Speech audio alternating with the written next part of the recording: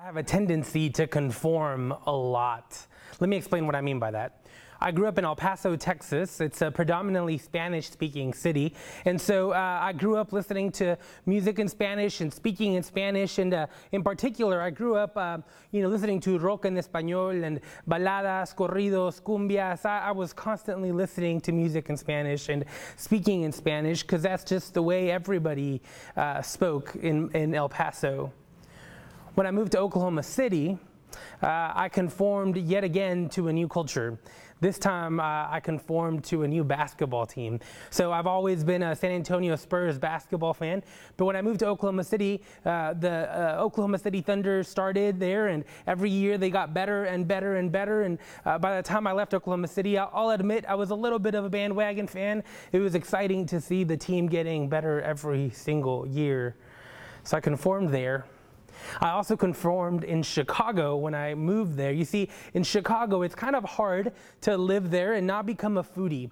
But before Chicago, I loved chain restaurants. I loved going to places that I could go to that I went to back home. And just chain restaurants were a comfort for me for some reason.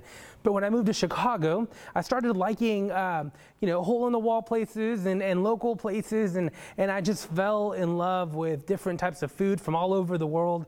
And I became a foodie. I conformed to that. Speaking of food, when I moved to Louisiana, I conformed yet again. And I started doing something that most of my family isn't comfortable with yet, but I started eating crawfish and boudin and gator, and I even learned to make red beans and rice. And you're supposed to eat them on Monday, right? I think that's what I was told. I'll be honest with you, but don't tell my family. I've also conformed a little bit when it comes to sports. I might be a little bit of a LSU Tiger football fan, but just a little bit. Everywhere I go, I have tended to conform. I have a tendency to conform, right? To do my best to fit in to the culture and the community that I live in. See, by conforming, I let the community around me create a new way of living within me. But I have to tell you, conforming is tough. See, conforming forces me to leave a part of me behind so that I can make room for a new self. Yes, I still listen to music in Spanish, but I've made room for so many other genres of music now. I am still the biggest Texas fan of Texas football. I love UT Austin. I love Orange, burnt orange to be precise. I love everything about the University of Texas. But I've made some room for LSU. See, to conform means to live in this, it means to create some new space for something new. And in order to do so, you have to let go of something, but not all of it. At least that's my opinion. See, to conform is to place yourself to place one foot in the realm of something new possibilities, while leaving a foot behind in the realm of comfort. Yes, I love the Spurs, but I made room for the Thunder. Yes, I love chain restaurants, but I've made room for local places. Do you see the picture? To conform means to make room for new ways of living and new ways of doing things. In the book of Romans, chapter 12, verse 2, Paul says this about conforming. Do not be conformed to this world, but be transformed by the renewing of your minds, so that you may discern what is the will of God, what is good and acceptable and perfect. See, I think as Paul looks around at people, he begins to see a pattern. He's been teaching about forgiveness. That's a huge part of his theology and what he teaches people. And he's been teaching about forgiveness. And he sees that people, for the most part, are willing to move towards forgiveness, right? They're willing to take one step and move into the realm of forgiveness. But he also notices that people are trying to still hold on to the past, to live somewhere between forgiveness and sin, with one foot into forgiveness and one foot behind in sin. You see, I think Paul looks at people and says they are forgiven. They know they are forgiven, but somehow they still live as if sin is more powerful than them. I think you can say that about all of us. I think we can all agree that sin is bad, that sin causes me harm and you harm and others harm, and more importantly, that sin separates us from God. I think we can all agree that sin is bad. But somehow, I don't think we fully believe or understand or are willing to accept what it means to be forgiven. I don't know that any of us truly believe that we can escape the power of sin. Let me say that again. I think all of us believe in forgiveness, but I don't think all of us truly, fully understand that forgiveness means that we can overpower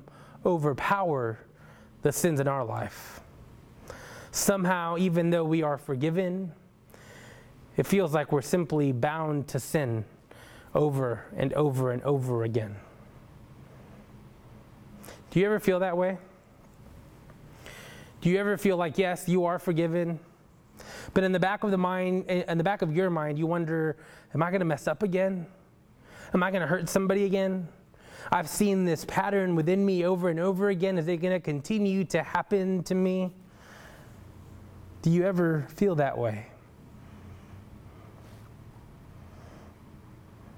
At the beginning of Romans, it's a book we've been going through, Paul argues that the human mind and heart are naturally, at its core, naturally dark and rebellious, full of wickedness and evil. He doesn't say those exact words, but he hints at it throughout the beginning chapter of Romans. And I can't help but wonder, do we believe that that's all there is to life? That all of us are sinners, that that's who we naturally are and there's nothing we can do about it?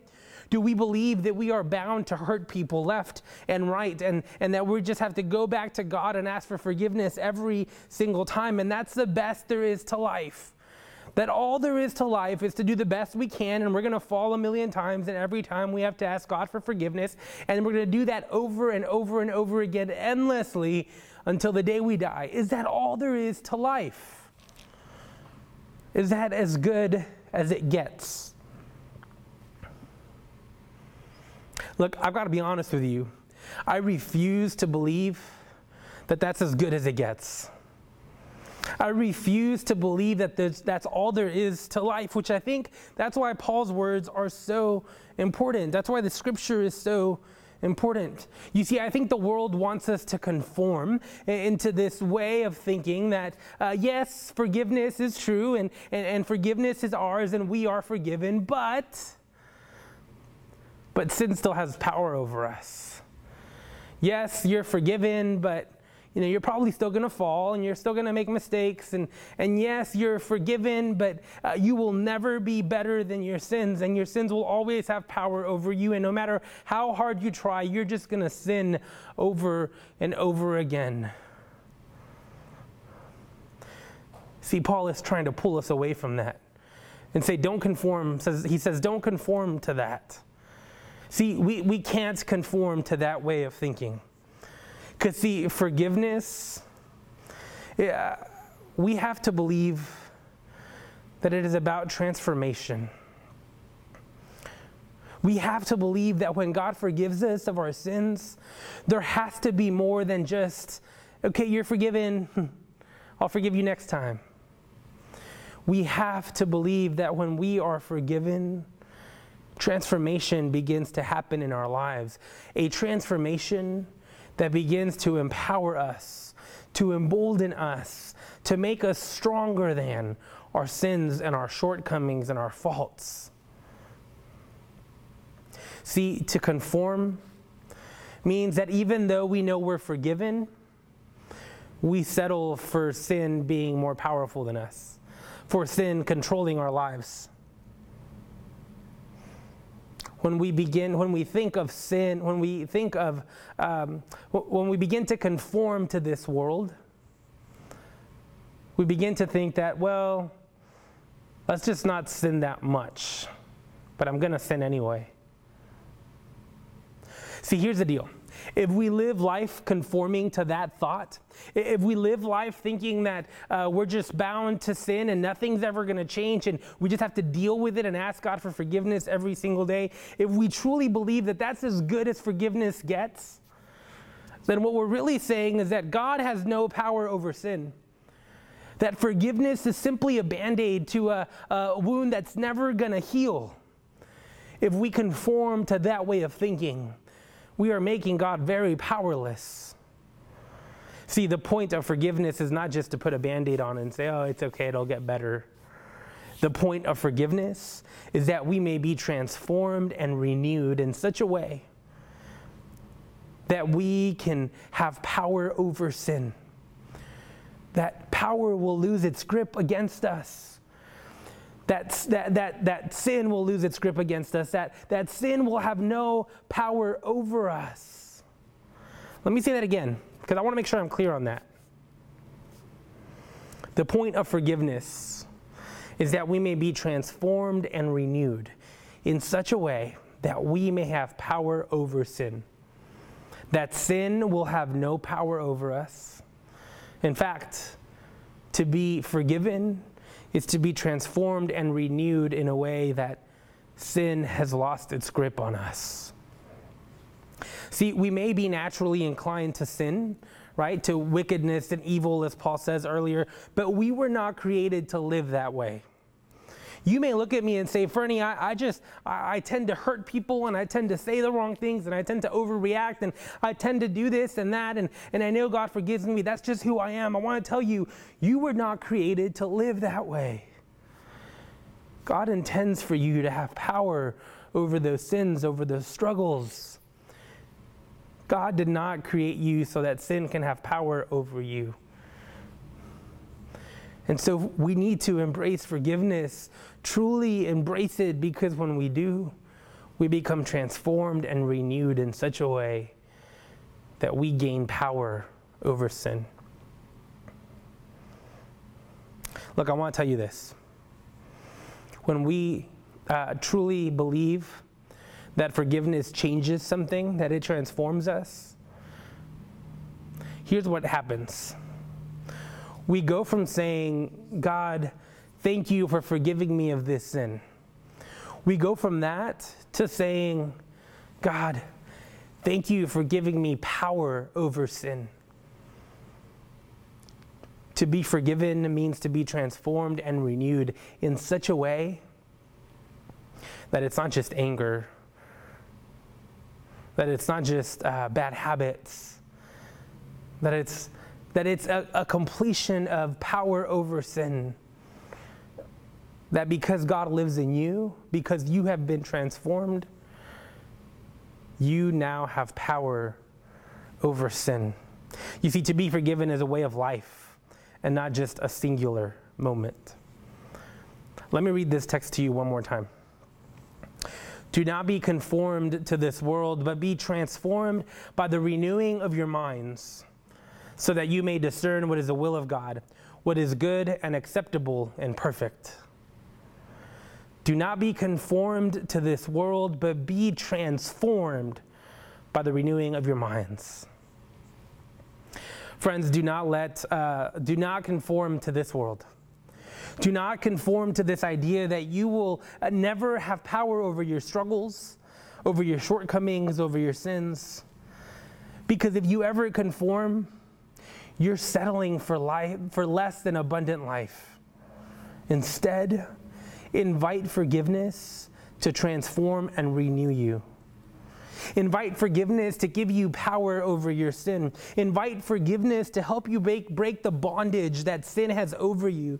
Invite forgiveness to remind you that God is bigger and greater than all of your sins and all of your shortcomings and all of your struggles. And in doing so, I believe that you and I will experience true forgiveness, not just for this moment, but for eternity.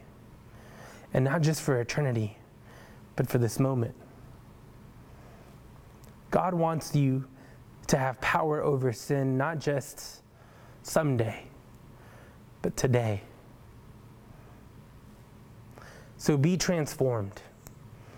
Do not conform to the ways of this world, the ways that tell us that sin will always be more powerful than you. Be transformed.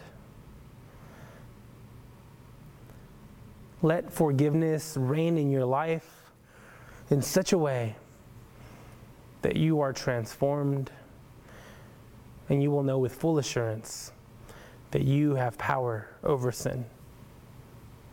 My prayer is that you may accept that reality for yourself, that you may allow forgiveness to transform you and not allow yourself to be conformed by this world because you don't fully believe in the power of forgiveness. I pray you may believe that. I pray it may be so. Let us pray. Gracious and loving God, we thank you for who you are. Despite our inability to overcome sin on our own, you love us enough to not leave us there helpless against sin. You have offered us forgiveness and offer it new every single morning. God, I pray that forgiveness may not just be something we conform to and rely on in our darkest moments, but God, I pray that forgiveness may bring transformation and renewal in our lives. Such a powerful transformation that we may know without a doubt that you are giving us power over sin. God, may forgiveness transform us so that we may live out our lives differently. May it be so. Amen.